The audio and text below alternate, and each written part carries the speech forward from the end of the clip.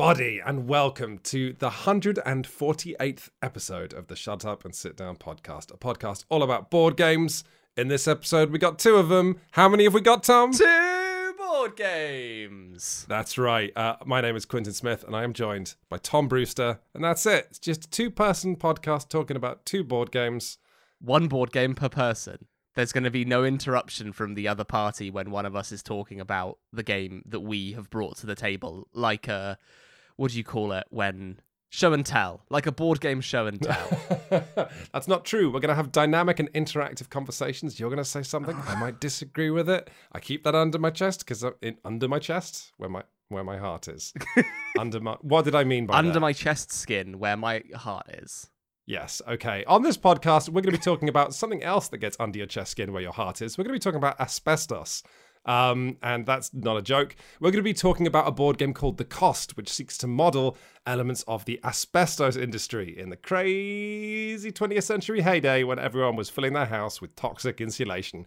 And we're going to be talking about Arkwright the Card Game, a card game adaptation of a very heavy meaning complicated, board game about running factories in the Industrial Revolution. You can make forks, you can make lamps, you can... Tom, you said you were very stiff this morning, and I can't help but wonder, is that because we played Arkwright yesterday and your body is still sort of cramped and crunched from the simulation of working in a Victorian factory? I think we just played it for long enough that my whole body set like jelly while we were playing it. That game went on for a while. It did. It went on for so much longer. Tom, I'm excited to talk about these games. These are 2 pretty interesting games. Yeah, they're two crunchy, knobbly, bumpy little boxes that are full of weird little wrinkles that we can talk about and explain to the people at home, as is our wont. Shall we talk about The Cost? Tom, let's go! Sting! So the first game we're going to talk about on this podcast is a small-ish box, but with big decisions box called The Cost, a game about the asbestos industry. In The Cost, you're all playing as the greedy owners of asbestos mining companies, and you're trying to get loads of profit, which is kind of a slightly too modern to be comfortable, perhaps, subject matter for a game. Previously, in lots of other big heavy Euro games, you do play as owners, greedy owners of big companies, but you're not mining things that are as present a problem, perhaps, as asbestos. The rulebook is full of loads of little references to the fact that asbestos and the asbestos industry is still having pretty horrible effects on people to this day. It's pretty heavy. It's pretty heavy subject matter for a game. I wonder if we should do our audience the service of explaining what asbestos is. Because I certainly know more about asbestos after playing The Cost than I did before. We thought it was like a rock, but it's sort of a fibre, isn't it? It's a strange fibre that you pull out the ground, and it has very good insulating properties. I think it was used for insulation. I skipped over the bits where they talked about what asbestos actually is in the manual, because I was too busy trying to learn the rules for rail privileges, but we'll get to that later. But it's like a fibrous mineral that gets in your lungs and does horrible damage to them. Right, and The Cost simulates something that did happen, and I'm learning in this conversation, is still happening, I guess, where companies, a bit like tobacco or, big oil companies hiding knowledge about climate change, the asbestos industry knew that this was dangerous because people were dying during the mining and manufacturing of asbestos, but capitalism being what it is, those companies were then legally bound to continue trying to make as much money as possible. Which means that The Cost simulates you sort of moving through different markets, which slowly become more aware that asbestos is dangerous, and then that's okay because you can just move to a different market. Yeah, pretty much. We were saying when we started playing this game that it's a game about asbestos, but then the more we played it, the more we realized it's kind of just a game about capital accumulation in a more direct way. The asbestos is kind of a sideline. It's more about the dangers of the profit motive, effectively. But we'll get to that later. I should probably explain how the game works to the listeners first. So in The Cost, in front of you, you've got a player board that represents your company and a set of boards in the middle of the table that represent different regions where you'll be setting up your mining operations. And these boards are divided into little triangles where you can place mines to mine your asbestos, or mills where you can refine your asbestos, and railways to go in between to ship it around and get it from point A to point B. Effectively, the player who manages to mine and mill their asbestos the most is going to be able to sell it to various markets to make a bunch of money. And that's kind of the core of the game. But rather than getting into the weeds of how that process works, because it's quite dry and quite boring, I should highlight the things that make The Cost a unique game in the Eurogame space. So, firstly, each region has a political climate represented by these red and blue cubes, and depending on what mines and mills get built in that certain region, the politics will kind of lean one way or another, giving unique bonuses to production in those regions. So you might want to tip it more towards the red side, which will increase the amount of money and resources you're going to get for that region for mining and milling asbestos, or you might tip it over to blue, which is kind of exactly the same, but instead you get money for shipping it around instead. You've got a system where every single piece of rail that you pass your asbestos over on these triangular grids, when you're shipping it, will give the player who owns that rail a little bit of money. So you can tilt your strategy into not making much of the stuff, but instead shipping it around. But the most interesting systems, as Quinn's alluded to earlier, are in the subject matter, the asbestos itself. Because when you mine asbestos, you have two options. You can mine it safely, or you can mine it unsafely. And safely costs you resources, 2 per worker in your mines, which is pretty expensive. Like, it's a kind of expensive thing to be doing. Or you can mine unsafely, which is mostly free, but the cost is one of your workers in your mines dying. You take the worker and you put them literally in a little coffin that sits at the bottom of that mine's track. But other than that, it's basically free. The side effect of doing that, though, is the really interesting part. The side effect is that you reduce demand in that region every time a worker is killed as a result of the asbestos industry. And when all the demand in a region is gone, that region regulates out the asbestos trade, effectively wiping out every player's infrastructure from that region. And I think that is maybe where The Cost is at its most interesting, in being this heavy economic game where you're shipping asbestos around, but what you're shipping and how you're shipping it is so volatile that your industry can be shuttered out of the game completely. Yes, I love a Eurogame with a board, which, to explain what on earth I'm talking about there. So Eurogames tend to be games of resource management and judiciously deciding how to spend your time and money, where players don't necessarily directly fight. And Eurogames with a board, what I mean there is some of the best Eurogames will encourage players to build their infrastructure of their business empire or whatever on earth you're doing in a shared territory, which means there's limited space, you're crawling over one another, and often building next to one another affects how your industries work. You can see this in such classic board games as Brass and Terra Mystica. And The Cost has that, and the way that we all sort of were racing to build railway infrastructure in certain places was pretty interesting. But yes, I am head over heels in love with the fact that if, like in our game, Tom, when you and I went into the same region and you started mining sort of unsafely, I realized then that this area that I was investing money into just had a giant clock over it, because eventually, due to your crappy, cheap business practices, that region would eventually be like, hey, this asbestos stuff is bad. And then all my industry gets shuttered. And you've not revealed the best thing you do when a region gets shuttered in The Cost. You pick up the entire board, which is like an 8-inch by 8-inch square of cardboard with everyone's wooden pieces on it. You pick the whole thing up and put it back in the box. So you remove like a huge geographical and cerebral part of the game and just like frisbee it off the table, which is a lot of fun. Yeah, it's great because you have a situation where you really do want to strip as much value out of something as you can and then just move on from it in a way that makes you feel pretty horrible. That region that we were fighting over for the whole game, we both invested so much time and money into making it profitable, and then on the last turn of the game, because of my actions, because I did so much dangerous mining in that region, I then had to move my whole operation to a different space and sort of scrounge for money in these other regions that Matt had been peacefully building up on for the whole game. But the game actively rewards that style of play, because I think I won our game of The Cost purely by being the most exploitative player around the table. You did win, but that was partially my fault for, well, you played a blinder, but you set up such good railway infrastructure in that first region where you were mining unsafely, where you were just yoinking great fistfuls of furry, poisonous asbestos out of the ground and putting it on your trains, which then made you more money. That it was the railway infrastructure that killed me. And actually, towards the last turns of our game, I started mining unsafely purely to accelerate the demise of the asbestos industry as a whole in that region because your railway links were too good. I had to stop that being a money generation option for you. I think that's where the cost really sort of shines, in that we said at the top of the podcast that it's not really a game about asbestos, it's more a game about capital and about the ways that these businesses kind of screw each other over.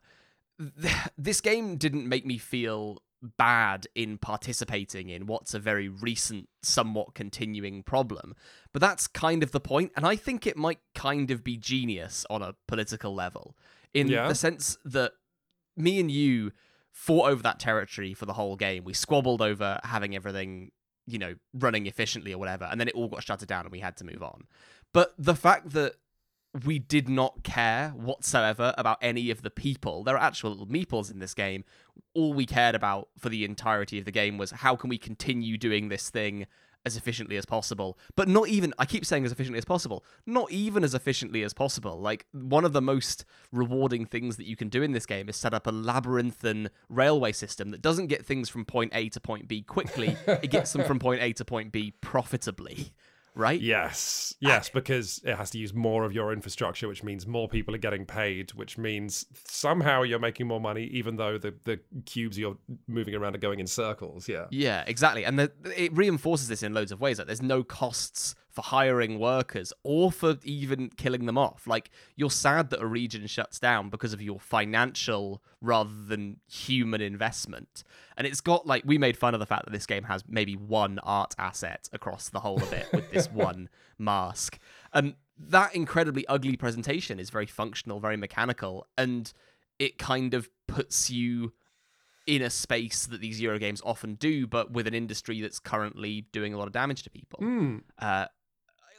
It's interesting, right? It's a super interesting, weird little thing that has a lot of strange considerations. But is it fun? No, I mean, okay, well, I want to respond to both of the things you've said there. So first off, no, it's not necessarily super fun. So the publisher of this is Spielworks, which is a German publisher who tend to make stuff that's sort of interesting, definitely ugly, and like I don't want to, not as refined a product in terms of its stability and fun as you might expect from a publisher like Capstone. Spielworks make sort of they make quick and dirty experiments. We quite enjoyed Captains of the Gulf, which is a shrimp farming game they put out. And there was also the original Arkwright, which we're about to talk about, the sort of sequel to that later on in this podcast. So no, it's not necessarily the best Euro game. I think it's interesting and full of really cool ideas. But yeah, not something I would recommend people buy. Although if it looked gorgeous, if there was a beautiful second edition. Anyway, I don't want to get distracted. In terms of the political statement it's making, I think you're right that, yeah, it didn't necessarily make me feel bad when I was playing it, but I think that's something, when we're talking about political or sort of more emotional games, I think video games are really good at making you feel stuff. But where board games shine, for me, is presenting you with how an ethically questionable system works. And I think what the cost does really well is something that you also see in like Labyrinth War on Terror, where it's not making you empathize deeply with the humans that are in the game. It's showing you how toxic systems operate and why people make the decisions that they do. So yeah, there's not a great deal of empathy going on in the cost, but I think, at the end of the game, you can sit back and know just a little bit more about how unregulated industries get themselves into trouble. Yeah, I think it's a super salient game is the way that I'd talk about it. Like, it's fine. It's quote unquote fun enough, but it is saying something kind of interesting about this industry and about the way that it operates on a sort of more, it's not trying to hammer home a human sort of like message at the end of the day. It's trying to hammer home a sort of systems based message. Yes. Yeah. It's a weird game. It's a weird kind of interesting game about that horrible fibrous stuff, what's in the ground. Yeah, and I think that, quite honestly, if someone was to make a second edition of this game or was to do another game riffing on this idea that all the players involved are making a product, but you all have a shared investment in the PR of that product and how desirable it is. I think that's really cool and really interesting, even if I wouldn't buy the cost myself or tell anyone else to, spend their money on it over another game. Glowing praise indeed. I wanted to make sure that we said that. I'm sorry. If they did do a second edition, one thing they could improve is the rulebook, which was as much of a nightmare as the thing that it's modeling. That rulebook was hideous, so I wouldn't recommend people try and learn this game if you are faint of rules. The section on rail privileges is so Cones of Dunshire. It's unbelievable. Spielworks have somehow weathered, like, all of their games look intolerably beige, and there's no way they're not getting that feedback constantly, and they've just chosen to Odysseus just lash themselves to their mast of this horrible art design that is present in all of their games. So yeah, if they could just fix that, sure, it would be easy to talk about Spielworks without wincing, but hey, they do make some interesting stuff. But hey, speaking of games that kind of look really ugly but are interesting, but maybe this one's a little bit better, should we talk about Arkwright the card game? Let's do it. So, topically, Arkwright, the original Arkwright, was a Spielworks game, and Shut Up and Sit Down had a video review of it on our channel, which you should definitely go and check out, because it was a fun one. So Arkwright was, in its original Spielworks edition, a game about running factories in the Industrial Revolution. You can make bread, you can make forks, you can make lamps, and you can make clothes. And what Arkwright seeks to model is the way that when factories first started to open in Industrial Revolution Britain, it simultaneously employed the workforce, which meant the workforce had more money to spend, which meant that they could buy the things the factories were making. So Arkwright is a game about being that, moustache-twiddling, utterly callous factory baron who made incredibly unsafe factories. And then you decide how many people you want to employ, how good you want the quality of the goods you're making to be, how much you want to replace those employees of yours with sort of mechanized machinery, and how much you want to get into stuff like advertising, and most importantly, when to open factories that your friends are also running. Because if your friend is the only person with a shirt factory, that's fine. They can make so much money. So, hey, maybe you should open a shirt factory too. Maybe a third player opens a shirt factory, and then suddenly you're all struggling with whether to even keep your factories open because nobody's making money anymore. Now, Arkwright was a really interesting game, but at the end of our review, I believe we said it was too long, a bit too expensive, and a bit too ugly. However, now Game Brewer have brought a new edition of Arkwright to the market called Arkwright the Card Game. This is only $35, so it's way cheaper. It looks way nicer than the original Arkwright looked, and the rules are a little simpler, quite a lot simpler actually, and the time that it takes to play the game is much shorter. Where the original Arkwright was like a 2.5, 3 hour thing, I think you could bash this out in an hour or an hour and a half. But other than that, Arkwright the Card Game is, aside from some very fiddly stuff, mostly the same game as Arkwright. Players still have factories, you're still improving them and hiring more people, you're still wondering how good a product to make and where to set the price, and when to ship your goods overseas, with the goal of Arkwright has actually quite a foxy victory condition. Your score in Arkwright is how many shares of your own company you own multiplied by the value of those shares. So as you're running your factories in Arkwright, the game is constantly beating you over the head with this very difficult question of when are you going to take the time to stop running your factories, waddle over to the bank and buy shares of your own company, because as the game goes on, your shares are getting more and more valuable as you keep shipping stuff away. So it's cheaper to buy shares of your company in the early game, but that's capital you could be using to open more factories. That's been me talking about Arkwright and Arkwright the Card Game for several minutes. Tom, I'm really interested about this, because this was, of course, when we played Arkwright the Card Game. This is me returning to Arkwright, but for you, this was your first taste of cutlery and boots and whatever else we were making. What did you think of this game? I want to eat more lamps and cutlery and boots. I've got the taste now. Good. The thing that I thought I want to pick up on was you saying that decision about buying the stocks and shares of your own company being something that's important. The fact that you have to take all the money that you've been earning and you have to spend a whole turn, one of your 12 actions in the game, going to the bank and with a big sack of money, slapping it on the table, being like, buy me as many shares in Tomco as possible. The thing that I thought was interesting is that initially I didn't feel the burn of that decision at all. I was like, oh, it doesn't matter. I'll do that when I do it and I'll get some shares. But then when I went to go and take that action, I had, 50 quid. So I bought 4 shares and I had a little bit of money left over. And I went, hey, how about I buy one more share? I'll just buy that last share in that company. And I had like £6 left in the bank if I did that. And that's when I realized that if I were to do that, I would, or not that I would be on the brink of ruin if I did that, but I'd kind of been on the brink of ruin for the whole game. I just didn't realize it. There is something really like when you gave me the list of things that happen to you when you don't have enough money to do something, I was like, I never want to be in that position in this game ever. And I didn't feel that burn until I was presented with the actual decision of being like, oh, now I need to score some points.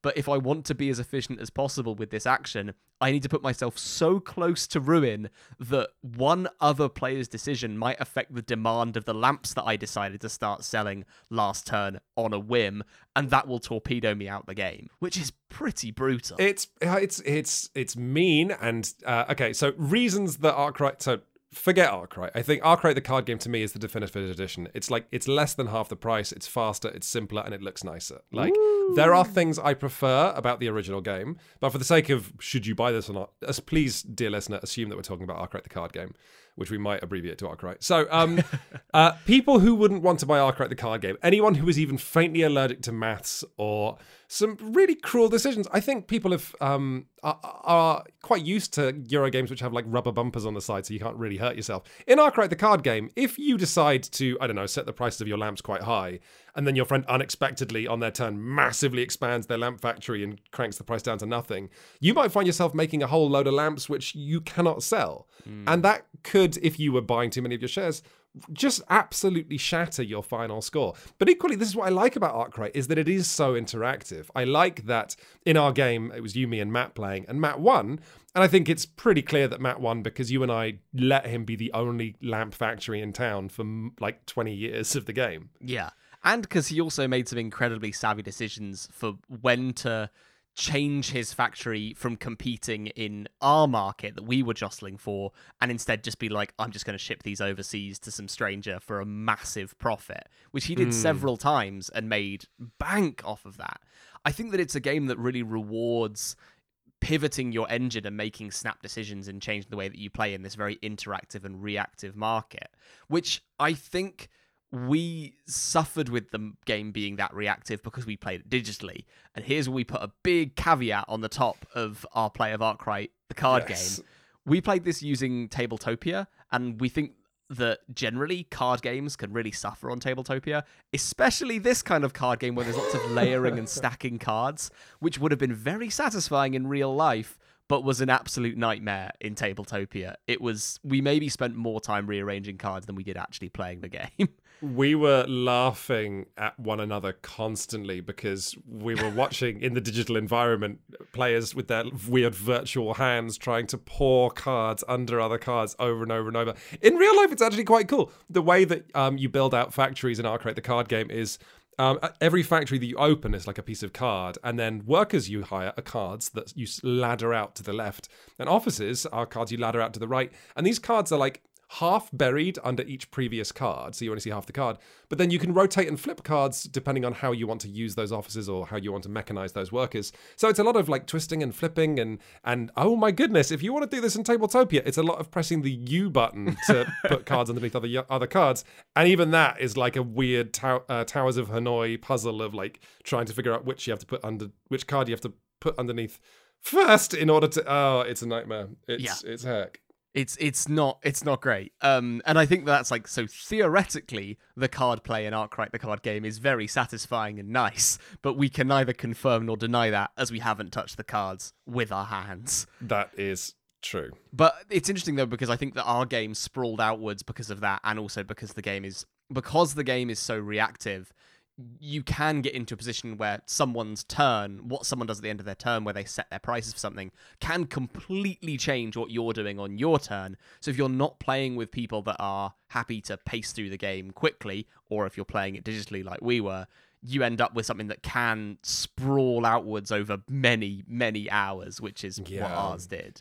And some of the maths you have to do is it's not even that difficult, but compared to what a lot of board games make you do, I think it's horrific. And certainly if you're not someone who's like vaguely comfortable with arithmetic, you're going to have a horrible time. So the question you have to ask is, oh goodness, first off, like, do you want to expand your factory at all, which involves figuring out the cost for all of the workers and machines and the cost for the factory, but then you think about how much money you could make, which is based on demand and then based on what price you set, and then but also you could send it overseas, so then you have to consider if you lower the quality level so no one buys it in the UK, then you send it over and you get this much money. But then wait, that means you don't get the stock increase. So now let's consider how much more money you'd make if your stock went up from selling it in the UK.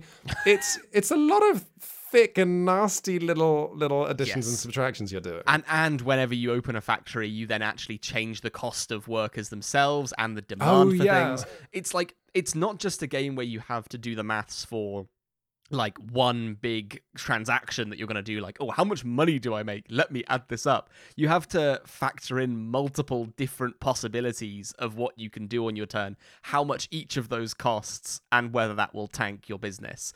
And also, some of the maths can be really dissatisfying because it's not like you're adding up how much money you're going to make. It's how much you're going to lose. Yeah, I remember that because we played with the default setup, and you can, like, it's don't get us wrong, like, just because it's called Arkwright the card game, this is as heavy and difficult to learn and to play as just about any Euro game you care to mention. And we played without the expert rules. The expert rules make the game slightly more complicated to play, but they also add a huge additional step during setup, which is almost like a fourth round of what's otherwise a 3-round game, where players will slowly decide what factories they want to open and what the game looks like to begin with. But the default setup is everybody owns a bread factory, and then for a 3-player game, and then everyone owns one of the other kinds of factories alone. But it means you have this hilarious first round where everyone gets to do one action, and then you sell bread, and everyone loses money. And so it was really funny for me as an Arkwright veteran, having you and Matt look at me and be like, wait, we lost money on, like, at the beginning of the game? And we then continued to hemorrhage money from our bread factory because none of us were proud enough to admit defeat and get out of the bread market. Well, okay, now I have to ramble for a bit here because there is some stuff about the original Arkwright that I'm really sad they lost out here. Like, I get it. So Arkwright the card game is designed by Stefan Risthaus, who was the designer of the original game, and I think he has done a great job at making Arkwright a bit simpler and a lot faster. So everything I'm about to say, take it with a grain of salt, because I do think this is the superior version of the game. But I'm sad you can't shutter factories anymore. Which I'm also sad that because it's now a 3-decade game rather than a 5-decade game, you lose some of the more, like, long-term thinking in the original Arkwright, where it's like you can lose money on a factory for 2 decades running and then be like, okay, I'm going to shut it down. Whereas in the card game, it's like if you've lost money on a factory for 2 decades running, then you're probably losing the game.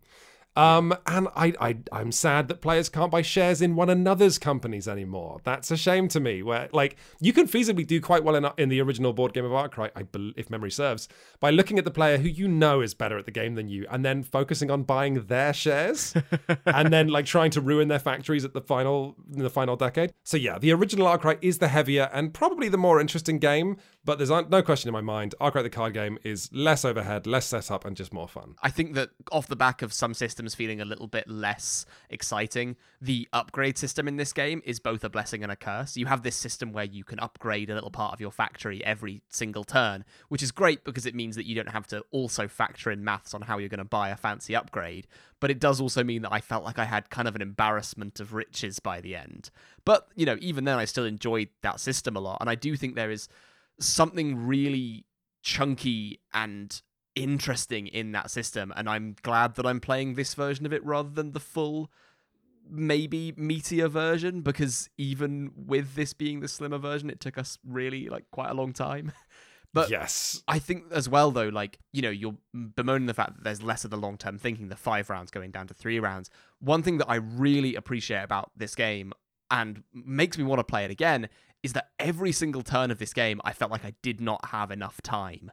Like, it's so, like, what you do on your turn is so important, because just taking a little bit too long on something means that, oh no, I haven't quite got my coat factory up to standard before the coat round happens. And it makes that decision to cash in your money, and when you do that, so important.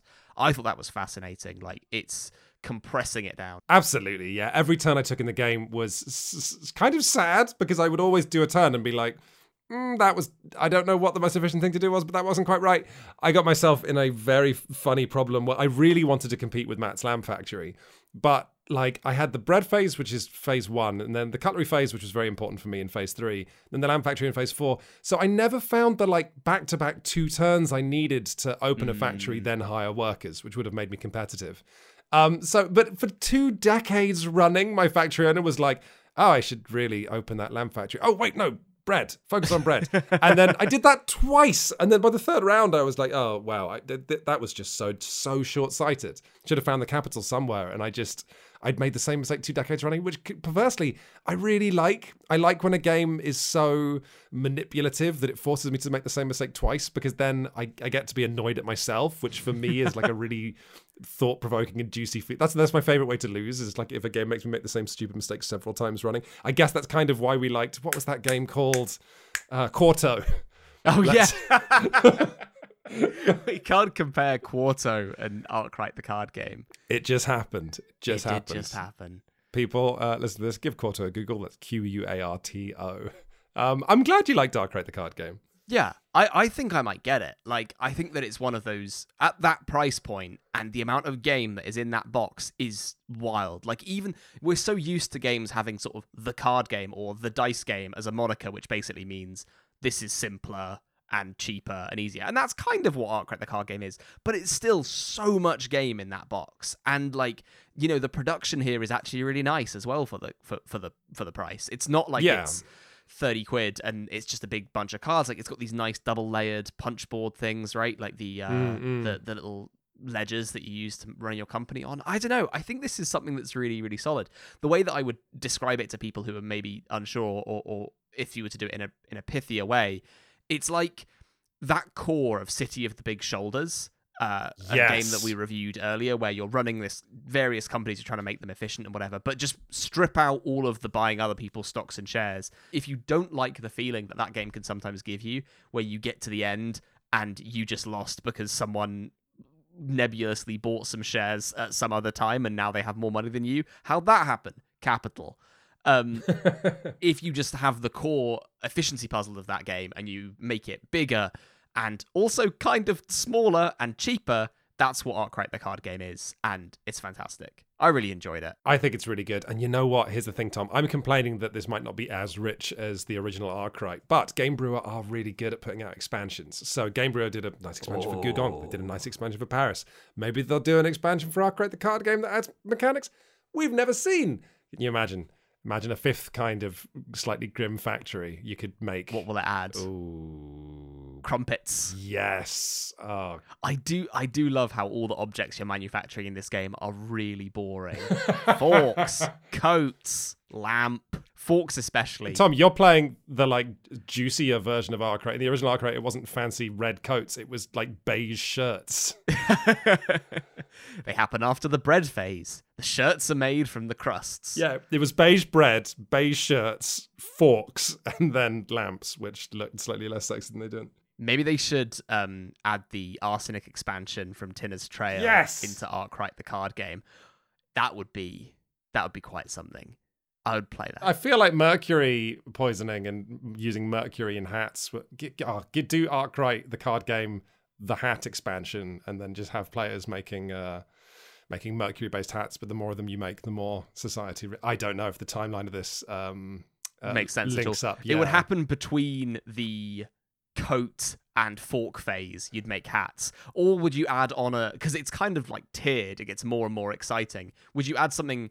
Like, the temptation is to add a new kind of good that's even fancier than lamps, like radios. But maybe you go back the other way and make something even more boring than bread, like grit or like sand. Grass, dirt, sand. Glass. You could make glass. I don't know what they made in the Industrial Revolution.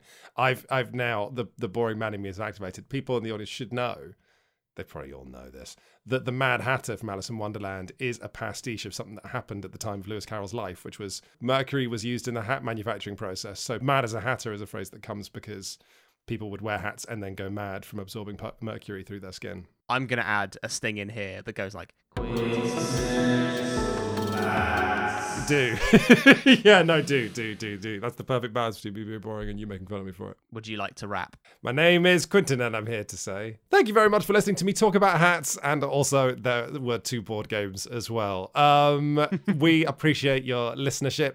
But we also are going to have to ask you for a little bit of help. Our donation drive is still running. We only like to ask for money a couple times a year so that our team can focus on just playing cool board games and then telling you about them and why they made us sad or happy. When you put it like that. I know, I'm not really explaining why we need money. Honestly, the job we do takes tons of time. Tom, you just came on board. Tom, I think you'll appreciate now that it's quite hard finding good games to play, especially during a pandemic. Yeah, and it's only going to get more difficult. As international shipping collapses in on itself like an accordion. Yeah, I've kind of lost my thread, but basically, yes, twice a year, shut up and sit down, ask for money just to keep the lights on. And if you think this show is worth $1, then we would, in the words of, again, Dan Carlin, why do I keep referencing Dan Carlin? We would love to have that $1. If you just head to shutupandsitdown.com/donate, then you've got some options as to how to help us make Shut Up and Sit Down. Thank you very much for listening. So, Tom, you asked for me to do this because you said you ballsed up the donation drive at the end of the last podcast. I feel like this was awful. I do not feel like I was in my A game. For the people at home, it's currently like just past noon on a Saturday. I'm still waking up. I'm not a morning person. This is disastrous. What do you think, Tom? Yeah, no, I agree. But the people will, come to their own conclusions about whether that whole performance is worth their sweet cash. Don't rest the company's financial future on that horrible homespun ramble that I just half-heartedly offered. I think I might want to acquire Arkwright the card game for my collection as well. Yeah, that's what you need the donation drive money for. That's not true. We get almost all of our games for free. Except for Arkwright the card game, which Quinns is going to spend all of your hard-earned cash on. I hate that you're saying this. Yeah, baby!